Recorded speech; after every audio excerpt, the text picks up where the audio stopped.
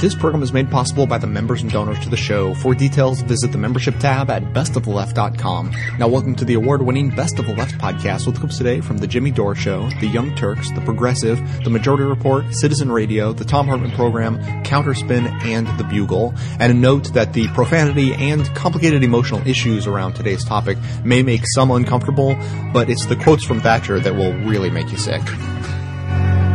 This past Monday, both Margaret Thatcher and Annette Funicello died. I don't know that much about Thatcher, but I know she pissed off Morrissey. Ronald Reagan is said to have been good friends with her. Must have been her warmth and sense of humor. It certainly says something that 23 years after she left office, Thatcher is still widely hated in England. On the announcement of her death, people took to the streets to celebrate. We didn't even do that when Richard Nixon died, much less Reagan. But as Americans, we probably forgive more than we should. I mean, we still give George W. Bush credit that 9/11 only happened once. Thatcher is even considered a gay icon, though she certainly didn't seem to think much of them. Maybe it's because she projected the image of a strong, determined woman who could have easily been played by Benny Hill. She famously once said, "There's no such thing as society," which caused a lot of debate over what she meant. But I believe Thatcher was really saying she was as worried about poor people as Romney. Still, Thatcher was ahead of her time. She hated single-payer health care, labor unions, and people on welfare 30 years ago, and now it's all the rage. The worst thing you could say about Annette Funicello is she was not a great singer, but at least she never threw a coal miner out of work. I was a miner, I was a docker, I was a railwayman between the wars. I raised a family in time of austerity with sweat at the boundary between the wars. I paid the union, and as times got harder, I looked to the government to help the working man. But they brought prosperity down at the armory. We're arming for peace, me boys, between the wars. Margaret Thatcher, the Iron Lady, has passed away. And she was apparently very polarizing because we have just a number of people going crazy about how amazing she is and what an inspiration she has been throughout the world. And then we have a few people who have vilified her for her anti-progressive policies. So let's start with the people who loved her. Reagan had been a big Hollywood star for a long time. He met a lot of famous people, but with Thatcher, she was in a special category. Well, she was a towering figure, a woman of tremendous strength of conviction, great courage. Yes, sometimes the things that she said were tough, but I think when you look back, she was overwhelmingly right in her judgment. Oh, she's incredibly brilliant and witty and fast on her feet. The force of her personality was really something to behold. And her sense of candor, she could be so disarming with those one-liners. And then she said something a little bit untoward about our French allies. And she looked at me and waved her finger at me. Don't write that down, young man. I think this country has just lost its greatest Prime Minister since Winston Churchill. The British people have lost a great inspiration. They have lost somebody who should be an example to anybody in political life today. And I think it's not a stretch to say that she not only changed the arc of history in the UK, she changed the arc of history in the world. Margaret Thatcher was a revolutionary and she was a liberator. We're debating whether or not to go to the United Nations to get a UN Security Council resolution authorizing the use of force. But I never will forget her sitting there in the wing chair in the Oval after this debate went on for about an hour and a half, or maybe an hour or so. And finally she just looked at President Bush. She said, "Hey, George," she said, "let's just go do it." A rejection of anything that smacked of what she considered a socialism or what we call liberalism in America. Well, if you deal with women that define themselves as part of a women's movement, they don't like Margaret Thatcher. I think she was one of the remarkable prime ministers in British history. But if you're looking at women that succeed by simply the quality of their work, their leadership, she's one of the great women leaders of the 20th century. Two distinct groups there. The women who identify with other women and the women who succeed. Two separate groups. There's no overlap there, according to him. Anyway. That's hilarious. Nice. Some people call her the greatest prime minister since Winston Churchill. Some people call her an uncaring warmonger. I will go with the latter. I will go with the latter. And I think her legacy is one of shit. People talk about, and because, right, don't you think it's the same thing they do with Reagan, right? They build him up to be this thing that he wasn't. Ronald Reagan raised taxes, the biggest tax increase in the history of our country. He did all that stuff, and people just pretend that he didn't do that stuff. Well, Margaret Thatcher did the same thing. When she got out of office, taxes were higher than when she came into office. Plus, she raised the value-added tax, which they have over there. So I think this is all like, the things she did was bad. She crushed unions. She hurt the poor people's women, and she was a warmonger. They're giggling on that tape. Let's just go and crush these people in the Falkland Islands. Let's go kill 900 people is what they did for nothing. Yeah, I think someday I think we'll have those same little jokes about like, oh, George W. Bush, he wasn't going to wait for like the UN allies. Just go in there, bomb them. Let's go kill some people. Yeah, funny. But I think that what we're seeing in the media and what you saw in those video clips is a combination of people who simply shared her ideology, and so they're going to speak favorably about her because she was, very strong, and like people on the right, conservatives tend to idolize people more so than liberals. I think it's just a psychological characteristic. And then you also have the people who might not agree with her and might, if you were actually ask about her particular policies, they might disagree with her, but they simply feel like, well, we're on mainstream media, we can't say anything negative about her. It's one of the differences between them and us, of course. So I think we're going to be a little bit more critical. And you started that off well. I hope so. Yeah. I hope we're going to be critical of her because she was not a good leader. I mean, as far as her legacy, the results of her policies and the things she did were bad. She privatized London, you know what I mean? She crushed the unions, and she had a legacy of boom and bust with the housing market in England. So tell me some more bad stuff about her, Steve. Well, she did a lot of things that I suppose conservatives today would be happy with, which is basically union busting. And when she was education secretary in England, she was the one who made a decision to stop giving away free milk to 7 and 11-year-old kids in school. So after that, her nickname became Margaret Thatcher Milk Snatcher. Watch your mouth. It's a family show. Yeah. Right. And okay, so let's talk about her legacy a little bit. So what did she do?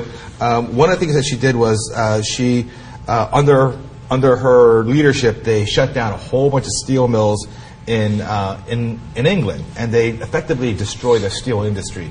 Now, one can argue that it was good, or one can argue that it was bad. One of the ways that the steel industry was being propped up was through public dollars. So the government supported these companies, and through that support, they were able to maintain their ability to pay their workers. So I guess on the one hand, it was a way to give people jobs. On the other hand, it was a waste of taxpayer dollars. So she cut them and she destroyed it. And with the combination of high unemployment, these cuts in subsidies to various industries that weren't performing well, she effectively destroyed the unions. I mean, her real legacy is not good. All the utilities privatized in London. She deregulated the city. Basically, she cut welfare. She hurt the working class. I mean, she did. So here's some of the things that she was for when she was prime minister, and said so afterwards. Socialized medicine. In the book she wrote after she was prime minister, the quote was, I believe that the NHS, that's their National Healthcare Service, was a service which we could all be proud of.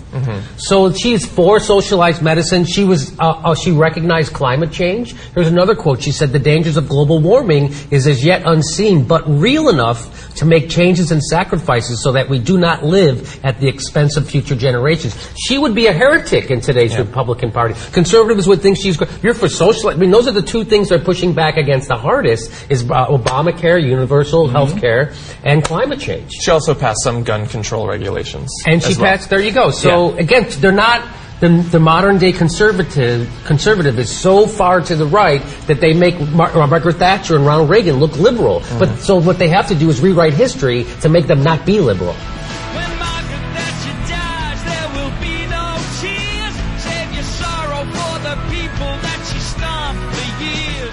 How would you like to be able to read books and periodicals without the need for tree-killing paper, the actual ability to read, or having to pay a giant corporation for the pleasure?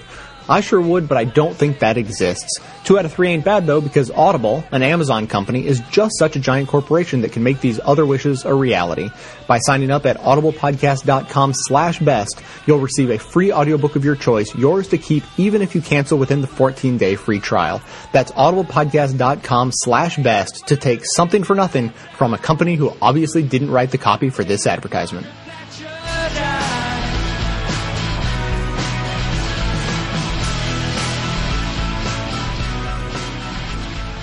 I'm not shedding a tear for Margaret Thatcher. With Ronald Reagan, she ushered in our current era of austerity. She was vehemently anti-union, thoroughly pro-capitalist. She sold off public properties and hacked at Britain's social safety net, and she let the rich get a whole lot richer while she spread pain throughout the lower and middle classes. She was a hawk on foreign and military policies, not just with her assertion of imperial power over the Falkland Islands, but also with her eagerness to embrace nuclear weapons. The best thing she did, though, was to recognize that Mikhail Gorbachev was an unusual leader of the Soviet Union. "I like Mr. Gorbachev. We can do business together," she famously said. Her warmth toward Gorbachev melted the ice between Washington and Moscow and led Reagan and Gorbachev to come close to a historic agreement on nuclear disarmament. But on economic and social issues, Thatcher's legacy remains a disaster. She paved the way for even liberal politicians like Tony Blair and Bill Clinton to shove it to the poor, as in Clinton's ending of welfare as we know it. And she made it acceptable, as we're seeing throughout most of Europe today, for policymakers to forsake social democracy and make their working classes and middle classes bear the brunt whenever the free market system fails. She was the mother of austerity, and this generation is suffering as a result. I'm Matt Rothschild, and that's how I see it. That's when they finally put you in the ground. I'll stand on your grave and tramp the dirt down. When England was the whore of the world, Margaret was her manner. Margaret Thatcher died, right? She died, and it was tough. It hurt me. It was tough for everybody to take, right? Margaret Thatcher. Tough, yeah. She's a champion for equal rights, feminists. She's a working man. She's the voice of the voiceless. Oh, wait a minute. She's the opposite of all that. And so I thought it would be interesting, and I know people who listen to the show regularly are going to think that I'm picking on Chris Matthews, because I am. And well, what happens is, like, when I'm putting together the show or I'm writing, I'll have on a news show in the background, and 8 times out of 10 it's MSNBC, but sometimes it's CNN, and very rarely it's Fox, but normally I'll have something on in the background, and that's why I hear, and Chris Matthews says the craziest stuff in the world. So here he is, by the way. So we're going to compare and contrast Chris Matthews and Chris Hayes, how they both handled Margaret Thatcher's passing. And here's what first they both did a preamble before they gave their, review of her life. And here's Chris Matthews' preamble. Let me finish tonight with Margaret Thatcher. Let me repeat what I said on Morning Joe today when I first got word. Okay, hang on, So here is Chris Too Tough on Government Matthews, as he likes to call himself. Remember? I'm too tough on these guys. This is Chris Too Tough on Government Matthews taking the passing of Margaret Thatcher as an opportunity to punch a hippie, and this time the hippie is Hollywood. Let me finish tonight with Margaret Thatcher. Let me repeat what I said on Morning Joe today when I first got word of the former British Prime Minister's death. I don't like the way Hollywood makes movies about people they don't agree with politically. Ronald Reagan comes off as an amiable dunce. Margaret Thatcher gets a movie about her life that focuses on the dementia which she suffered late in life. Let's do this right. If you disagree with someone politically, take on their strengths. Do what they did in that little British film, Brassed Off. Take your shots. Hit them where they're strongest and you disagree with them the most. Don't come off trying to be so compassionate, so balanced, when what you're really doing is finding a velvet glove to punch them one more time when they're dead and can't sue you. One of the best examples I've discovered in politics and in covering it is the best of people, the ones I admire, always there to say something good about the best of those on the the other side. Reagan would always salute. Yeah, you know what? Matthews, he's right about that. He knows how to salute people on the other side since he was ready to put George Bush on Mount Rushmore for invading Iraq. Okay, he's got to look close to Franklin Roosevelt. Clinton would always salute Reagan. It comes with the territory. Yeah, Clinton would always salute Reagan, even while the Republicans were impeaching him. What a good sport. What a good sport. Oh, it's funny that Matthews. And by the way, no one was more in favor of that impeachment than Chris Matthews. And Chris Matthews, that's right. Okay, here we go. No one was more vile towards Bill and Hillary Clinton, both. Reagan would always salute Franklin Roosevelt. Clinton would always salute Reagan. It comes with the territory. You admit great leadership because that's what you yourself hope to achieve. So here goes. Wow. So Matthews is right. Praising your adversaries does go with the territory if you're a career-hugging kiss-ass. And was Reagan saluting FDR as he was flushing his policies down the toilet? Yes. And shitting on his legacy? Was he saluting him then? Yeah, while he was undermining the New Deal and demonizing poors. He hated Medicare, you know. Yes, and demonizing blacks as welfare queens. So here's the same news network. A journalist named Chris, different last name, and it's the same subject. But listen how different this sounds. Here's Chris Hayes. Former Prime Minister Margaret Thatcher died today at 87, and there is an understandable instinct to be charitable upon someone's death. The death of public figures is an incredibly important occasion to wrestle with their legacy, and the wrong message can be massively destructive. The perception of someone's legacy has consequences because it tends to establish what the consensus position is, what we've all collectively learned from the person's life. President Obama's statement read in part, "The world has lost one of the great champions of freedom and liberty. America has lost a true friend." As a grocer's daughter who rose to become Britain's first female prime minister, she stands as an example to our daughters that there is no glass ceiling that can't be shattered. Yet, according to a former advisor, Thatcher herself said, "The feminists hate me, don't they? And I don't blame them, for I hate feminism. It is poison." Now, if Thatcher was known for anything in her amazing career on the world stage, it was pulling no punches, and out of deference to that legacy, we should pull none ourselves. Wow, so there's Chris Hayes, a little different preamble to his Margaret Thatcher review, a little bit different. He uses this as an opportunity to set the public record straight and to hold her feet to the same standards that she held others. Right? Even in her death. This is what Chris Hardball calls a silk purse to punch her with. That's what he calls journalism. He calls journalism a silk purse to punch someone with. So the preambles are over. Now let's actually get to the summation. First, let's go to Mr. Suck Up to Power himself, Chris Matthews. Here goes. I think Margaret Thatcher, the first woman to lead a great Western country in our times, is enormously worthy of respect and admiration. I think her great premiership, second only to Churchill's in modern times, stands as a great precursor of what a woman leader can bring to office. If and when Hillary Clinton seeks the presidency, the legacy of Thatcher will be a strong standard on which any woman, especially the recent Secretary of State, can run and win. Okay, so there you go. Yes, she was the second only to Churchill, according to Chris Matthews, except Churchill fought against fascism, but Thatcher, not so much. Yeah. She kind of dug it. By the way, Chris Matthews has compared George W. Bush to Churchill so many times during the Iraq War. Every time he made a State of the Union speech, Chris Matthews would say it was Churchillian in its eloquence. Yes. Of this great wartime president. Well, that's our friend Chris Cop on the Beat Matthews. Once again, making sure that we don't mistake him for somebody with integrity.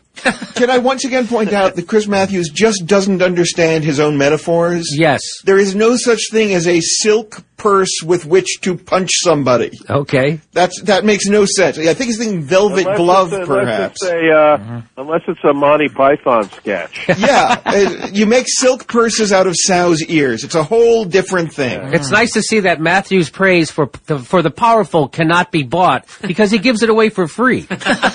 It's weird. He's a slut. He's not even a whore. That Margaret Thatcher's dead. Margaret Thatcher is dead, yet Chris Matthews still worried what she thinks about him. He likes powerful dead people, too. So now let's go to Chris Hayes. Now, here's somebody with dignity and integrity who feels like it's his job to actually provide a service to his viewers. And here's how he handled the passing. Ready? Here we go. Here are just some of the hallmarks of Margaret Thatcher's 11-year tenure as Britain's Prime Minister. Thatcher initially opposed economic sanctions against South Africa's apartheid government. She referred to Nelson Mandela's African National Congress as a, quote, typical terrorist organization. When Chilean dictator Augusto Pinochet was arrested for war crimes, including the widespread capture, torture, and murder of political dissidents, she called for his release, and he eventually served house arrest in London. On the domestic front, Thatcher's victory ushered in policies that lowered inflation but sent the unemployment rate past 10% for a grinding, miserable 5.5 years. As former London Mayor Ken Livingstone put it, she decided when she wrote off our manufacturing industry that she could live with 2 or 3 million unemployed. Even as the economy improved, it came with immediate and long-term costs. Child poverty rose, with nearly 1/3 of children living in poverty by the time she left office. Thatcher's tax policy shifted the burden from the wealthy to those at the bottom, reaching its most audacious peak with a 1990 poll tax, which was so severe on the poor to the benefit of the wealthy, there were widespread riots. It was replaced within a year after Thatcher's resignation. Recent documents show Thatcher was scheming to privatize the National Health Service, which is a beloved and popular institution that has provided universal health care for Brits, regardless of means or class, since the end of World War II, and may well be one of the great hallmarks of Western social democracy. But in the face of popular opposition, she retreated from plans to privatize the water industry and the National Health Service, replace college grants with a student loan program, cut back pensions, and revamp the Social Security system. Thatcher supported Section 28, which said local authorities shall not promote the teaching in any maintained school of the acceptability of homosexuality as a pretended family relationship. Thatcher is often talked about in conjunction with President Ronald Reagan, as the conservative fairy tale goes, because they both came into office during periods of malaise caused by leftist overreach. And they both absolutely eviscerated their left opposition and permanently altered the trajectory of politics in their countries. Thatcher once said, "There is no such thing as society. There are individual men and women, there are families, and no government can do anything except through people, and people must look to themselves first." Wow. David Hopper, General Secretary of the Durham Miners Association, who were resolutely crushed by Thatcher in a series of dramatic and at times violent strikes, said, "She destroyed our community, our villages, and our people. She absolutely hated working people, and I've got very bitter memories of what she did." We live now, still today, on the Reagan-Thatcher axis, their legacies reaching forward through the years. In their shared contempt for egalitarianism, they both bequeathed massive inequality. Today, decades after they left office, if you compare inequality across industrialized nations, England and the U.S. are at the top, also sharing the least amount of social mobility. This is the society that Thatcher and Reagan gave us. Societies of shrinking middle classes and tremendously high levels of inequality. And if you do not like that vision, then you have little occasion to celebrate Margaret Thatcher today. Okay, well, that's all good and well, Chris, but try to say that when Chris Matthews is in the studio, and you're going to get a fat lip, you big shot. You whining little carping liberal in your mom's basement. Oh, except he's not in his mom's basement. Go ahead. Well, no, I was going to say, I think she truly, Margaret Thatcher truly embodied traditional values, because by increasing childhood poverty, she returned England to the time of Dickens. We're all wondering how we ended up so scared. We spent 10 long years teaching our kids not to care. And that there's no such thing as society anyway. And all the rich folks act surprised when all sense of community dies. And you just close your eyes to the other side of all the things that she did. Thatcher fucked the kids. And it seems a little bit rich to me, the way the rich only ever talk of charity. In times like the 70s, a broken down economy meant even the upper tier was needing some help. I want to talk about two different aspects, though, of the Thatcher legacy. And I think one, which is just kind of the most glaring, because there's kind of two ways of thinking about the Thatcher legacy. One, there's a kind of unacknowledged consensus in some ways that she's about things that she was actually completely wrong about, to the point where David Cameron, who's the Conservative UK Prime Minister, has actually apologized on her behalf. And then other areas in terms of economics and social policy where she Thatcherism still kind of reigns supreme, frankly. But first, let's look at what Margaret Thatcher's attitude was towards apartheid South Africa when she was Prime Minister of the UK, and specifically towards Nelson Mandela. So this is what she said, and bear in mind, Nelson Mandela was still imprisoned by the apartheid regime when Margaret Thatcher came to power in several years through her premiership.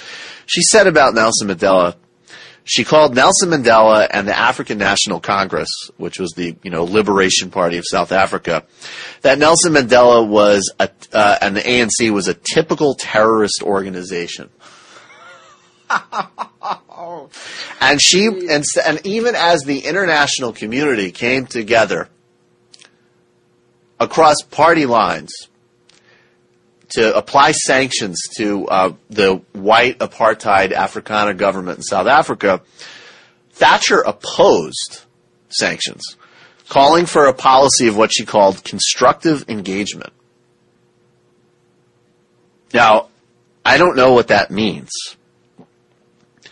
but what it seemed to mean in practice was opposing sanctions and calling Nelson Mandela a terrorist.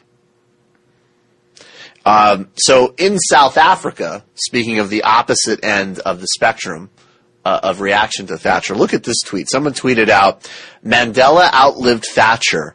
1-0 freedom. History is the ultimate judge. That's one tweet that went out in South Africa in reaction to Thatcher's death. And look, What was it again? You missed that? One more time. I just want to make sure I got it. Mandela outlived Thatcher. 1-0 freedom. History is the ultimate judge. Okay. That last line, I picture George Bush saying something like that. That'll be a tweet about me when I go. A tweet when everybody recognizes sometime out in the distance that I just was sort of like Charlie Sheen said, winning. to quote the great Charlie Sheen. Quote the great Charlie Sheen. Now, of course, Margaret Thatcher wasn't just atrocious in South Africa; she was atrocious in Chile. She said, and I think Pinochet. This is another thing that we can kind of get to because this serves dual purposes. Because on one hand, this is another example of Thatcher. Look, the reality of being in government, I think, is that sometimes you're going to have relationships and engagement with unsavory players. Okay, so that I think, and governments of all kinds, in fact, the ANC government, which currently runs South Africa, which came out of the apartheid struggle, has, disinvited the Dalai Lama from a Nobel Prize laureate event a couple years ago because they didn't want to offend China and jeopardize arms deals with China. So this is a cross-political thing. But when you talk about Chile, this is so. Just think about this. Margaret Thatcher called Nelson Mandela a terrorist. Now, Augusto Pinochet, who came to power in Chile in 1973 in a military coup, organized opposition people and opposition politicians in soccer stadiums, had them killed en masse, and pioneered a way of killing people which was used in Argentina and by a number of right-wing junta governments in Latin America, where you would take people in helicopters, drug them so they passed out, cut their stomachs open, throw them out of the plane so they could sink into the ocean. And their families would have no way of kind of tracing or recovering the body. So this is Pinochet's human rights record. And he did this all with the support of course, not only Thatcher, but also the United States. The coup happened under the Nixon administration. Kissinger was very close with Pinochet. Now, in the late 80s, Pinochet, under an agreement where he had lifetime immunity for all of his serial human rights abuses, did agree to have a referendum to transition Chile back to democracy. So Thatcher said that Augusto Pinochet was the man responsible for bringing democracy to Chile.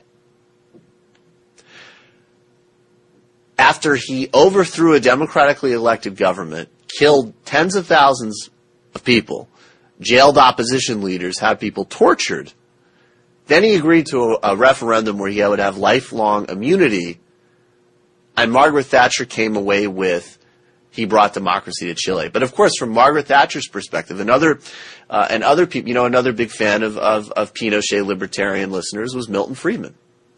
Because Pinochet, while he was committing these horrific human rights abuses, was privatizing government industries and slashing social spending. So he was held up as this great model for free markets. So I guess markets and freedom don't always come together. But you got to, but again, I think, I know. Huh? What? Totally shocking. Again, wow! Exactly. So basically, those are, and then of course, also, she was very friendly with the Saddam Hussein regime in the 80s when, he was still on the right side of things. General Suharto in Indonesia, who also had a horrific human rights record. So that's part of the Thatcher legacy, which we should all be talking about.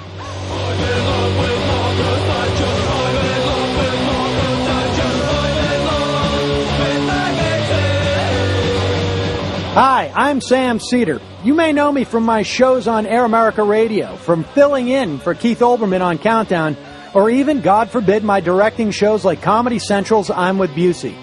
If not, you should really get to know me. Not personally, of course. I think we'd both find that uncomfortable. But if you're a fan of the best of the left like me, I think you'll enjoy my daily live show and podcast, The Majority Report, at majority.fm.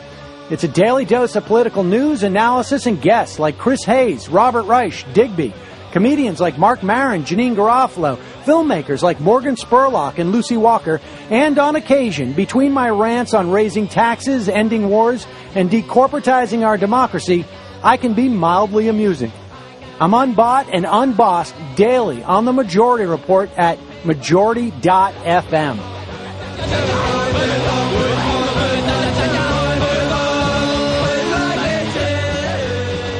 Hey, Jamie. Did you hear Margaret Thatcher's dead? Good. Yeah. There we go. That was also my immediate reaction. That was my immediate reaction, was good. And then I thought about it, and I was like, still good. And then I read the responses on Twitter of people being like, let's be better than that. And I was like, still good. No, I'm good. You know when people are like, you might want to take the high road? No. I'm like, I'm fine on the low road. You know why I like cruising along. You know why I like taking the low road instead of the high road? Where's that? Because when you take the low road, you can smell Margaret Thatcher's corpse from hell. I enjoy that as well. Yeah. 'Cause she's burning. So, you guys... With Ronald Reagan. Obviously, yes. Obviously. And, so if anything, it's a happy reunion. Why is everyone so mad when we point this out? Why are you so mad? Why are you mad? I didn't call Nelson Mandela a fucking terrorist. Margaret Thatcher did. Yeah. We didn't fucking destroy poor people and coal miners' lives. Let's list all the things she did. Margaret Thatcher did. Maybe not all the things she did, but so there were these ridiculous, glowing obituaries circulating the internet about how she saved Britain. And, the funniest one I saw was, she ended the class system, because apparently there's not a class system in Britain anymore. I believe that obituary was written by one Adolf Hitler. So. Who's still alive for this joke. Just go with it, you idiots. So Greenwald, over at The Guardian, wrote a really nice takedown of why that's ridiculous to write these glowing eulogies. And this is just a paragraph I wanted to read for you guys. Whatever else may be true of her, Thatcher engaged in incredibly consequential acts that affected millions of people around the world. She played a key role not only in bringing about the first Gulf War, but also used her influence to publicly advocate for the 2003 attack on Iraq. She denounced Nelson Mandela and his ANC as terrorists. Oh, what'd you say about feminists? Well, let me just finish reading this. Something even David Cameron ultimately admitted was wrong. She was a steadfast friend to brutal tyrants such as Augusto Pinochet, Saddam Hussein, and Indonesian dictator General Suharto. One of our very best and most valuable friends, she said. I will remember you. You can keep and as my Guardian colleague, Samas Milne, detailed last year, across Britain, Thatcher is still hated for the damage she inflicted and for her political legacy of rampant inequality and greed, privatization, and social breakdown. Weep not for The memories. Or, oh God, as the New York Times put it, the strong economic medicine she administered to a country sickened by inflation, budget deficits, and industrial unrest brought her wide swings in popularity, culminating with a revolt among her own cabinet ministers in her final year. So up until then, everybody really supported her. And then those fucking that would be like traitors. That would be like medicine, like if you were like sick and you needed like the flu, like flu medicine or something, and it was like an anti-vaxxer trying to give you medicine, and you're like, I just need regular medicine, and they're just like, drink this chia honey, and you're like, oh, just give me medicine. Chia honey. Chia honey. That's what I'd like to say. purchase your chia well, honey. the thing is, I like chia, and it's legitimately nutritious. You already sold me. So I didn't want to say that, but honey's not vegan, Whoa, so I don't have that. salesman. You already sold me. The kind people have a wonderful dream. Margaret McGillity.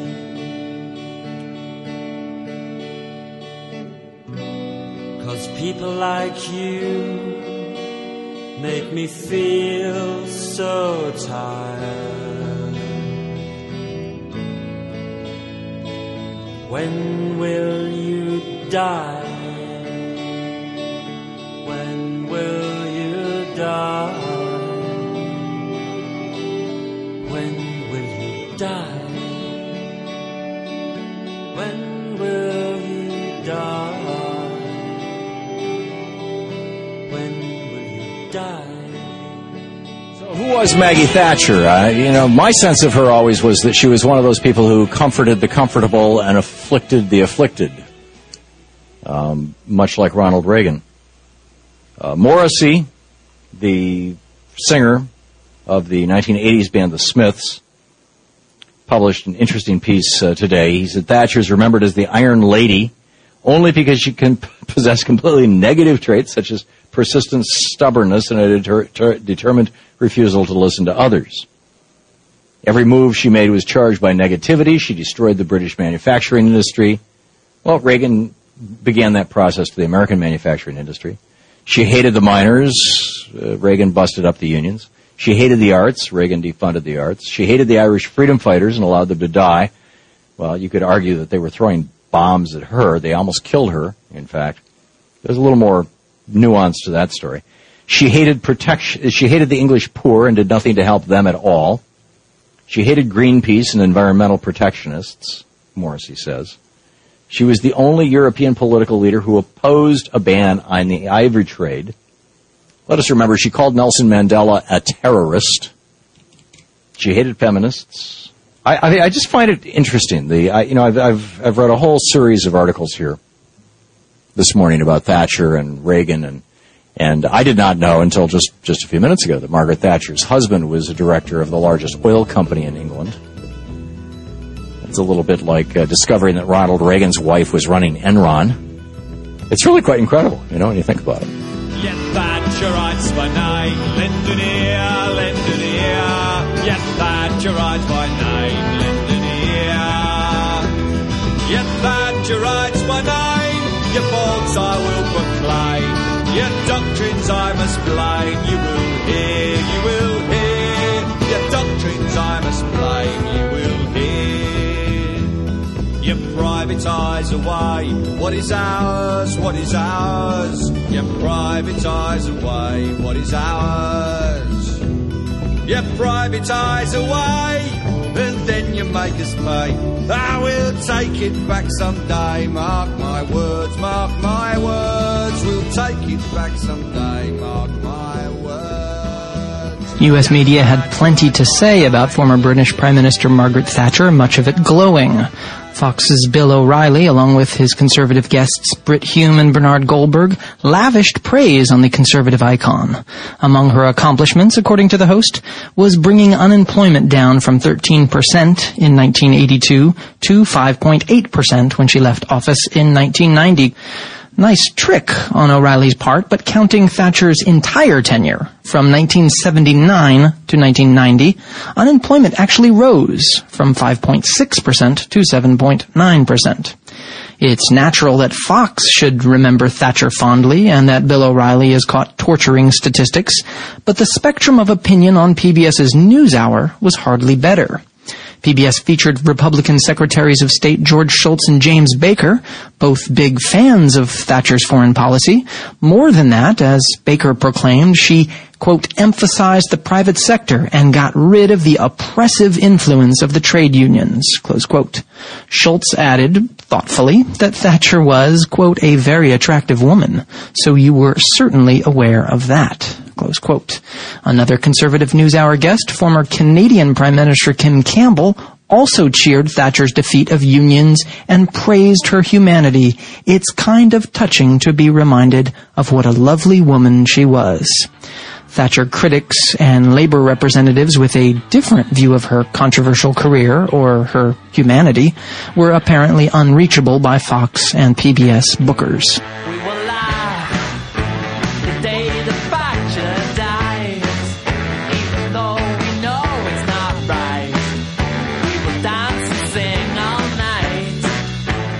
Here at Best of the Left, supporting the good works of others is our entire reason for existence. Since the beginning of 2006, I've been making this show to highlight what I consider to be some of the best of the truly liberal media. Now I'm working on several ways to promote the best progressive activism around. Ruminate for a moment on whether you enjoy this show or consider its goals to be worthwhile, and if you do, please consider supporting this work by becoming a member for as little as $5 a month or even $55 a year at the membership tab at bestoftheleft.com. It's the donations of members that allow the show to continue and continue to improve. Thanks so much for your support.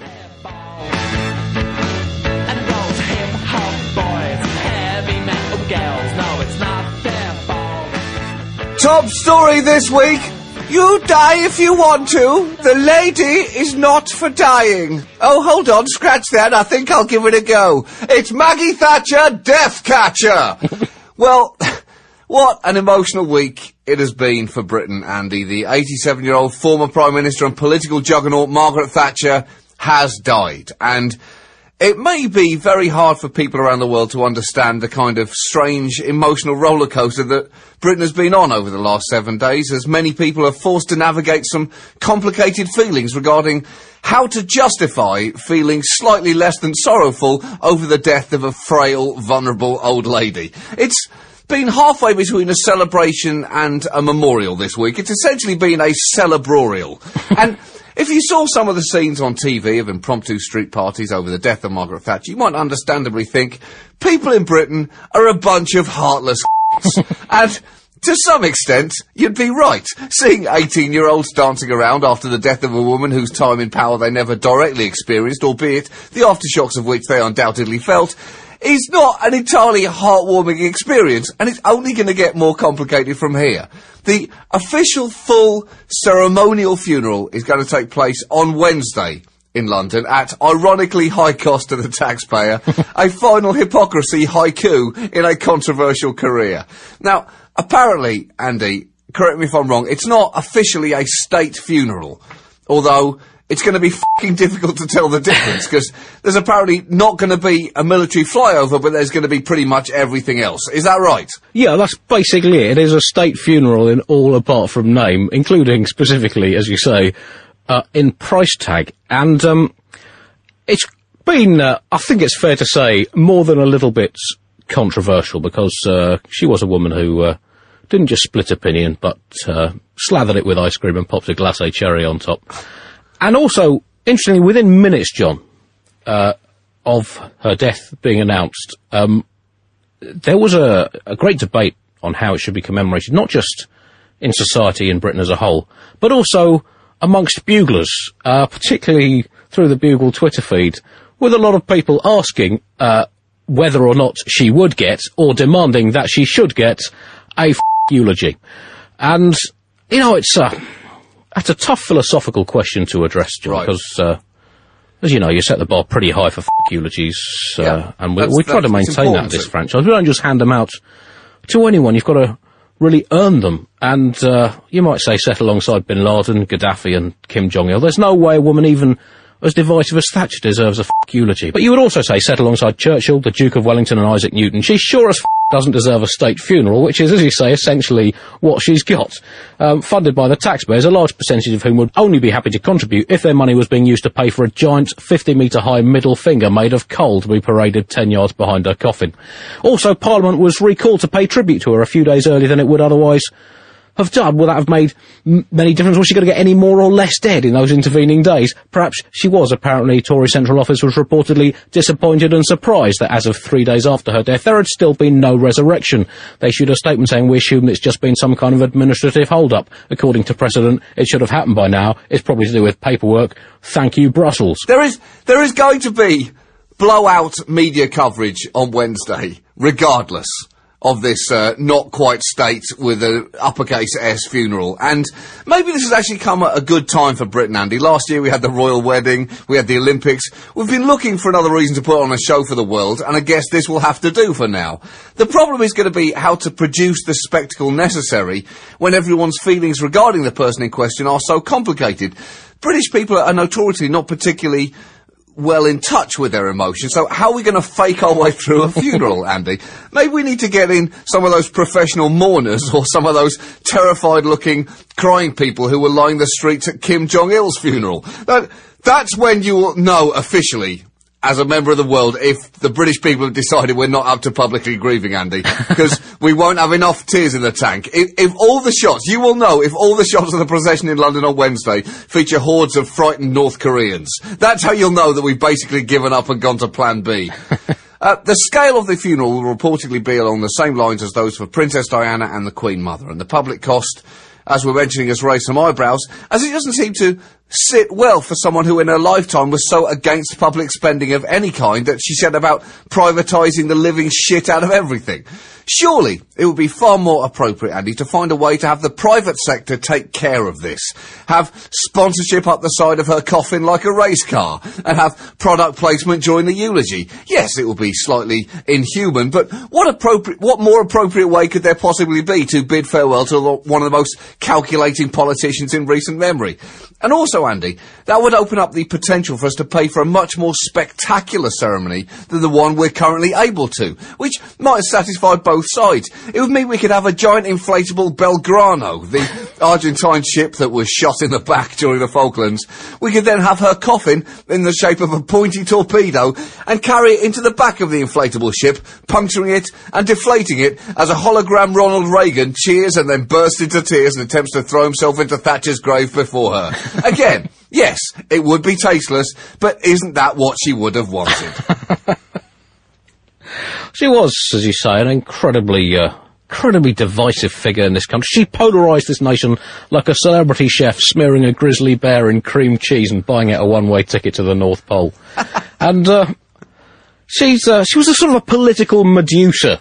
But if you looked into her policies, it would simply turn you to stone. She was a dominatrix in a parliament of submissives. And if you want to know the relationship between Thatcher and her party, anytime you see footage of her talking in parliament, imagine all the grey men sitting behind her wearing gimp masks. And I think that will show you exactly what Britain was like in the 1980s. Andy, I guess this bugle's going to probably be about half an hour, but really you only need to listen to that sentence to perfectly evoke what Britain is going through this week.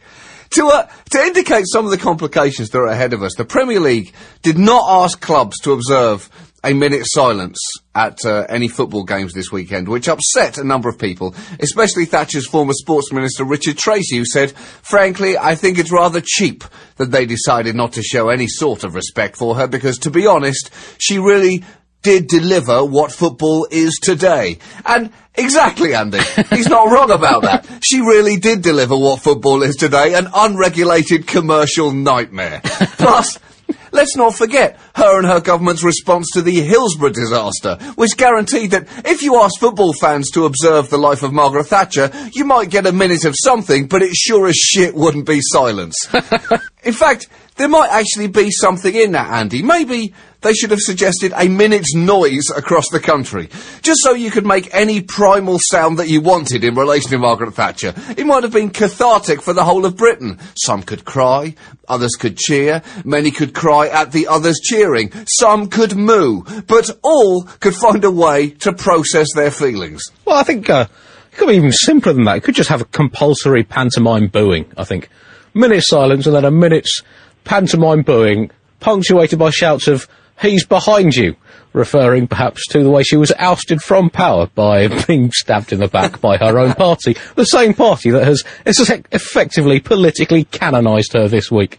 I don't know if you saw any of the parliamentary debate in which Parliament was recalled just to pay tribute to Thatch. I don't know if were you in Australia for that, or were you glued to your television? I think I was probably on my way back. I didn't see it. You probably could feel the reverberations in the aeroplane as she flew around the other side of the world. But I don't know, probably some buglers might have seen it, some probably didn't. But if any buglers out there who've ever been wondering what it would look like to see 300 Tory MPs simultaneously masturbating, I think that is probably as close as we will ever get in this world. There have been some pretty objectively distasteful responses to her death this week. There were impromptu street parties and an internet campaign to try to get the song Ding Dong, the Witch is Dead to #1 on the British singles charts. The problem is that the time for celebration at Thatcher being gone was probably November 1990, when she left office and was no longer relevant. The problem with that problem is that she hasn't really stopped being relevant at any point since. Ex-Prime Minister Tony Blair, perhaps a little nervous about the future response to his passing, criticised those people who'd held street parties to celebrate Thatcher's death, saying that they were in pretty poor taste. And I don't think there's any denying that that is true. The only argument is whether that lack of taste is appropriate or not. He then urged the critics to show some respect. And I think there has to be a balancing feeling to people's responses here, Andy, because I think there's just bound to be an inclination to push back against some of the eulogising of her time in office that you just mentioned. I've felt that way, Andy, and I haven't been in Britain this week, where I'm sure you've been taking a saccharine shower in Iron Lady lionising, and that can't have been easy to take. Yeah, John, it has been, it's been difficult to take, and some extraordinary things have been said. There's just been the kind of extremes that she has provoked throughout her career, and now after death have been extraordinary. David Cameron said on the day, "She saved our country," by which he meant she saved David Cameron's bit of the country. And as he said those words, more television sets were smashed in Britain than at any point in British history since Chris Waddle blazed a penalty over the bar in the World Cup semi-final against Germany in 1990.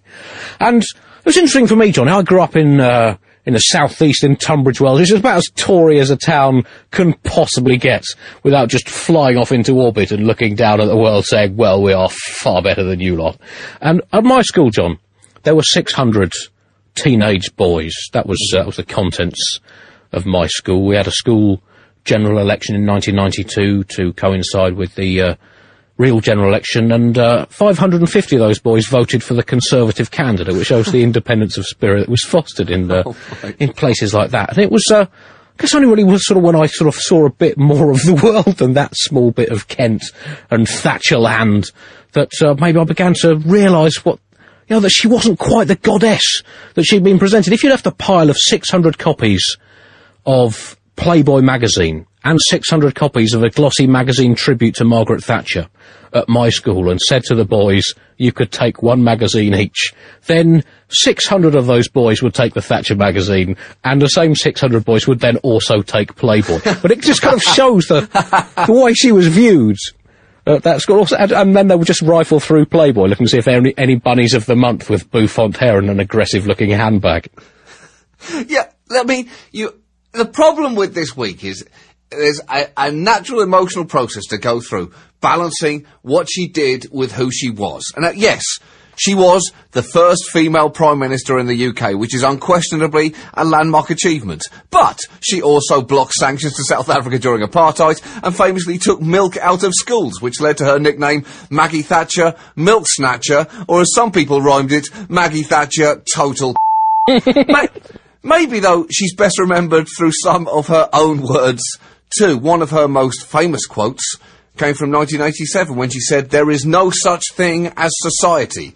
There are individual men and women, and there are families." Now, she didn't just talk the talk, Andy. She walked the walk. She didn't just believe that there was no such thing as society. She set about dismantling it in front of everyone's eyes to make sure that she was right. And that tonal whine of hers pairs perfectly with a slightly earlier quote where she argued that nobody would remember the Good Samaritan if he'd only had good intentions. He had money as well. What? Oh, that's right. That's the message to take away from the parable of the Good Samaritan, Andy. That the Samaritan was a successful small businessman. It wasn't it was a parable in private enterprise. Say what you like about Thatcher, Andy, and this week you can't. But she was nothing if she wasn't a free market theologian who listens to the story, Andy, of the Good Samaritan and thinks, wow, thank goodness he'd walked past so many needy people while building his business that he was able to help this poor wretch. I just hope that he leaves his welfare instincts at that, because at the end of the day, his first responsibility is to his shareholders. Ding dong, the witch is dead. The wicked witch. Ding dong, the wicked witch is dead. Wake up, you sleepy heads. Wrap your eyes, get out of bed. Ding dong, the wicked witch is dead. She's moving, moving, moving, oh, so let's all of him sing. And ring the bells of hi-ho, the merry-o. Sing it high, sing it low. Let them know the wicked witch is dead. I want to go into another part of the Thatcher legacy that I think we definitely still live with. And before I do that, I want to play a clip of Billy Bragg, who's the great British protest songwriter, activist, and musician. Give me a second. Okay, we need a second. So basically, look, Margaret Thatcher is known for... there's no question that when she came to power in Britain, the country was stagnating. The economy was sluggish. There was a lot of kind of cozy relationships between certain aspects of the business community, labor, government. Britain wasn't sort of moving, and the economy was deeply stagnant. Now, her answer to this was the answer that we've seen was Reagan's answer in America, and the answer we're still living the consequences of. Oh, do we have that sound? We do. Here we go. Of collective responsibility, collective provision, and as a singer-songwriter who'd grown up listening to Bob Dylan and Woody Guthrie and the Clash, it seemed to me that my place was to be, you know, there on the picket line playing songs. And it was interesting because it was a bit of an education for me, because I didn't, like I said, I didn't go to college, so I didn't know a huge amount about socialism. So it was a very steep learning curve. They wanted to know why this pop singer from London had come up to the coalfields, sitting up late at night on sofas with people, drinking cups of tea, smoking cigarettes, talking about politics. And so, yeah, I can tell you that the great inspiration in my politics was Margaret Thatcher. Were it not for her, I probably wouldn't be a socialist. So I think I play that clip because I think he actually is giving a great historical overview, because Thatcher came in at a time when you had a consensus in the UK, and really arguably a consensus across a lot of industrialized countries, which was fraying. It was running into some trouble, but nonetheless there was a consensus that you're going to have universal services. You're going to have anti-poverty programs. You're going to have a role for labor. You're going to have, in some respects, a collaborative decision-making process between the government, the private sector, and the public sector.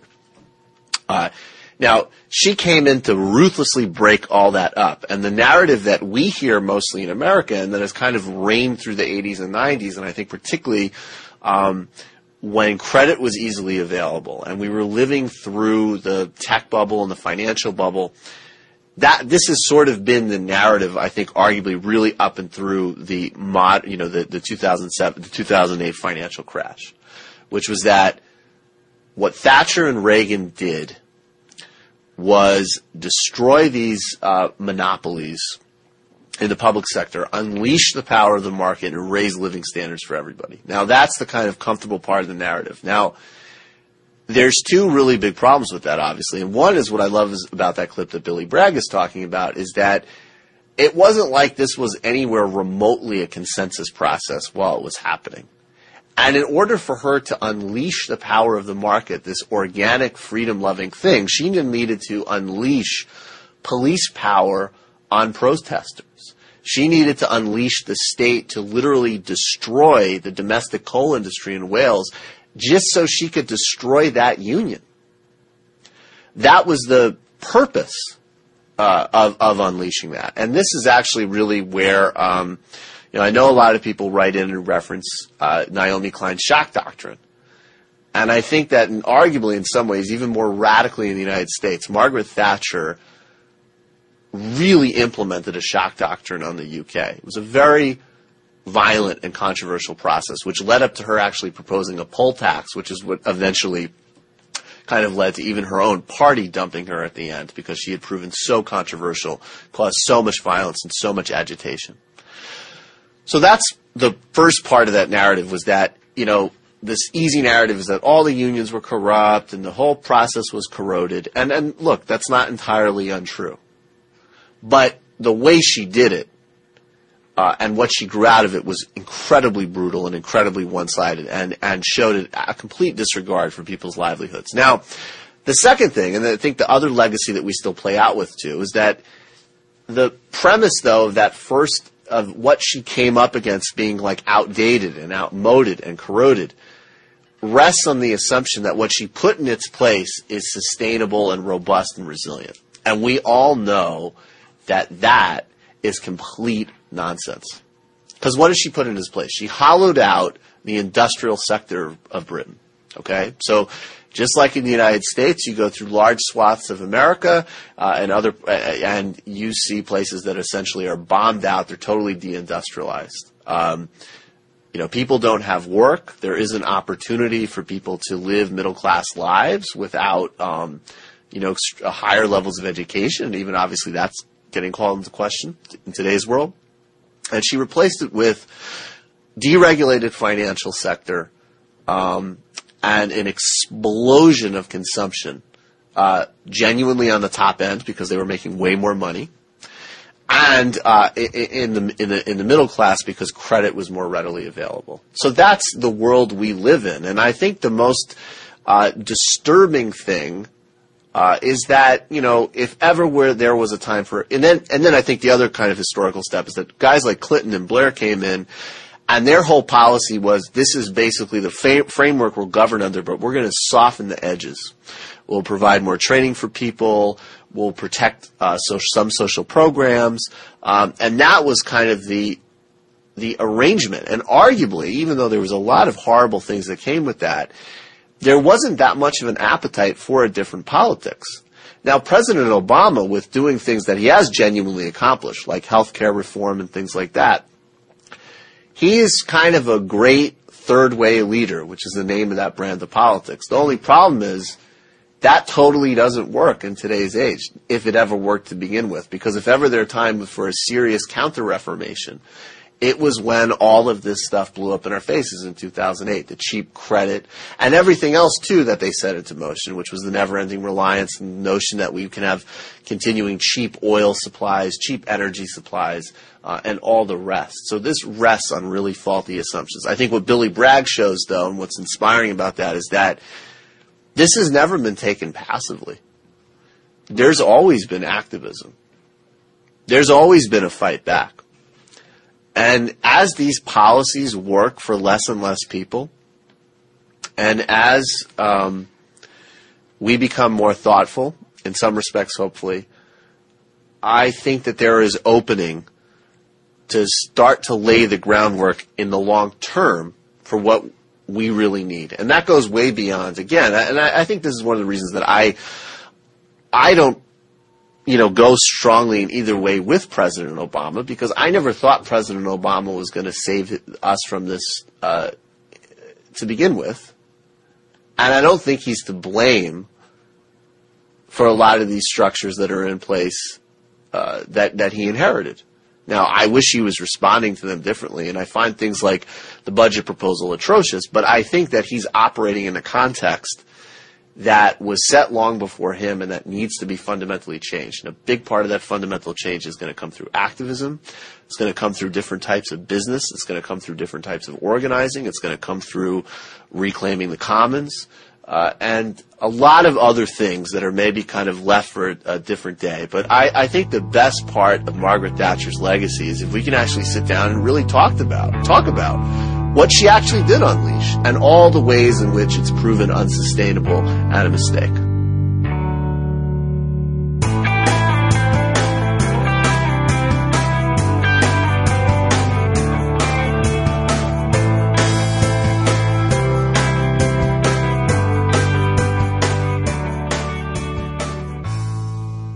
Thanks for listening, everyone. Thanks to the volunteers who helped gather clips to make the show possible, and thanks to all those who called into the voicemail line. Although I don't have time to play the messages today, they'll be back in the next episode, so leave your comments at 202-999-3991.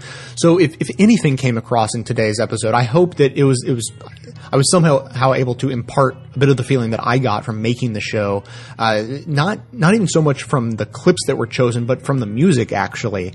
As a pretty far left progressive in America in 2013, I felt a sort of kinship going back in time and across the ocean to these pretty radical progressive people in Britain at the time, raging against Thatcherism.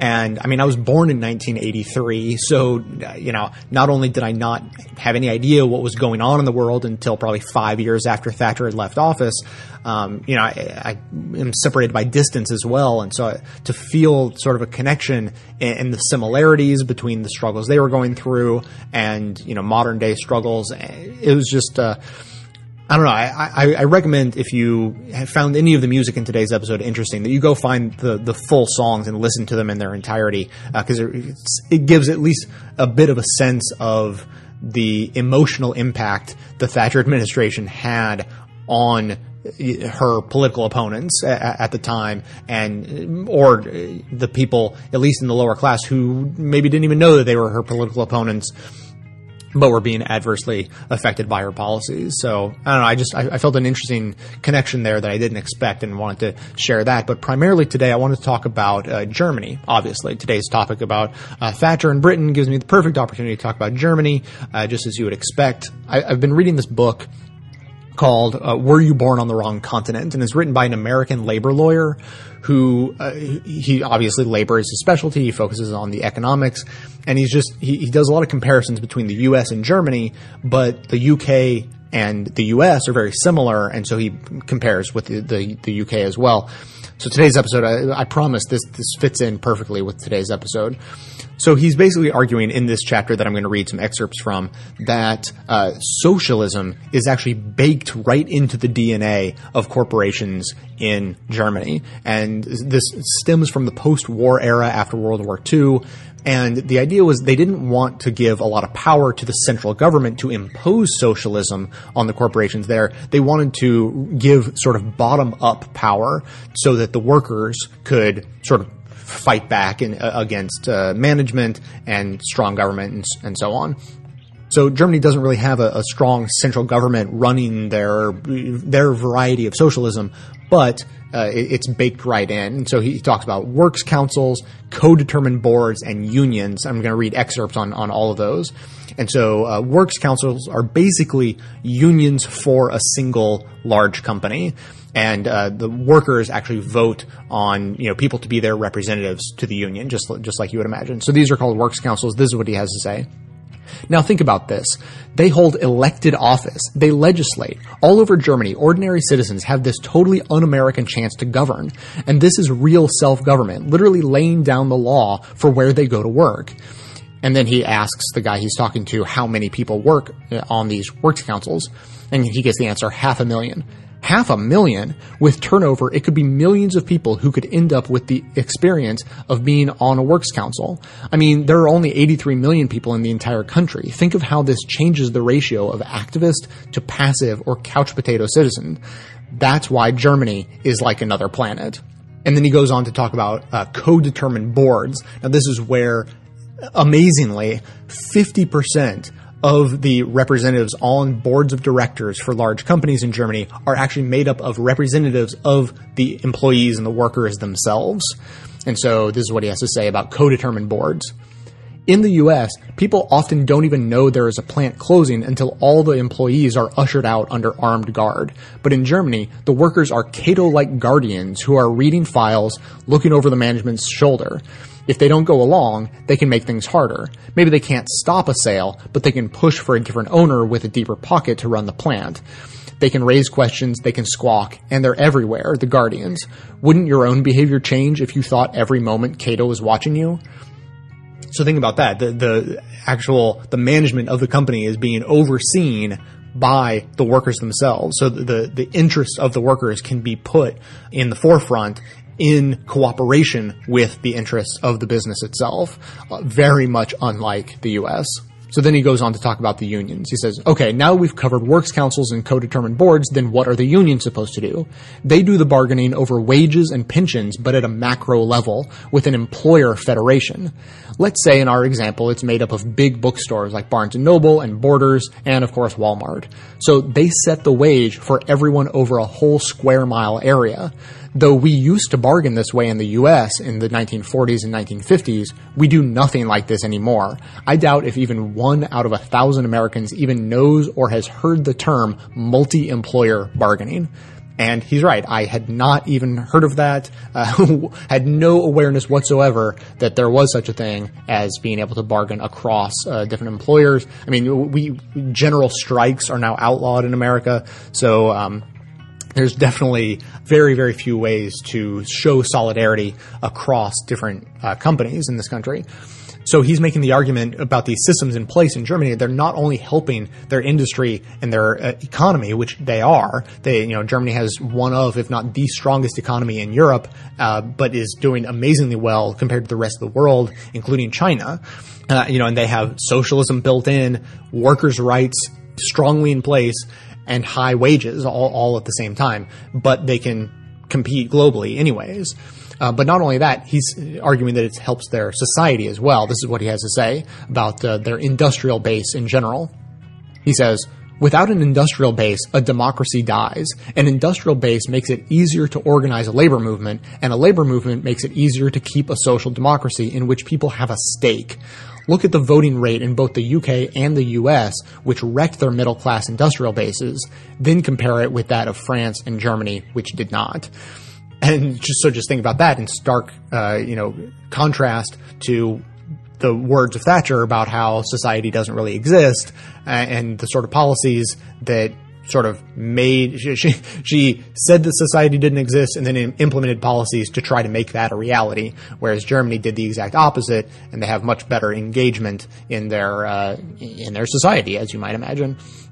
And so having gone over these points, then we get to the question, how did Germany get to be the way it is, and why is the US and the UK the way they are? And so he gives a couple of answers. Number one, the US Army did it. Yes, America put this German model in place. After World War II, as the occupying power, we had a problem. Who would keep watch over all the German business types who had supported Hitler? One way to do it was to set up co-determined boards. Works councils came later. Back home, the New Dealers who ran the U.S. war effort were used to pushing unions on businessmen. They did the same thing during the occupation. In a way, Germany of today is where the New Deal went on to live. And then the second answer is, the British Labour Party did it. The occupying authorities were not only New Dealers, but British Labour Party socialists. Wary of class war, the young leftists wanted a way for workers and managers to cooperate and have less class war. Yes, they said to the German workers, don't make our mistakes. Of course, the British went on making them. And so, to wrap things up and wildly oversimplify the situation, the booming economy and high voting rates and social engagement in Germany is the legacy of the socialists and New Dealers from the post-war era, and the floundering economies and disintegrating societies in the US and the UK are the legacies, as we just learned in today's episode, of the hard rightward turn we all took economically under Thatcher and Reagan. Now, as always, I'd love to hear what you have to say. The number again, 202-999-3991. That's going to be it for today. Thanks to everyone for listening. If you're not already subscribed to the show, there are lots of ways to do it. Everything from iTunes or the standard RSS feed to a variety of great apps on smartphones, including Stitcher, which people love, and even a Best of the Left app made specifically for the show for Android or iPhone.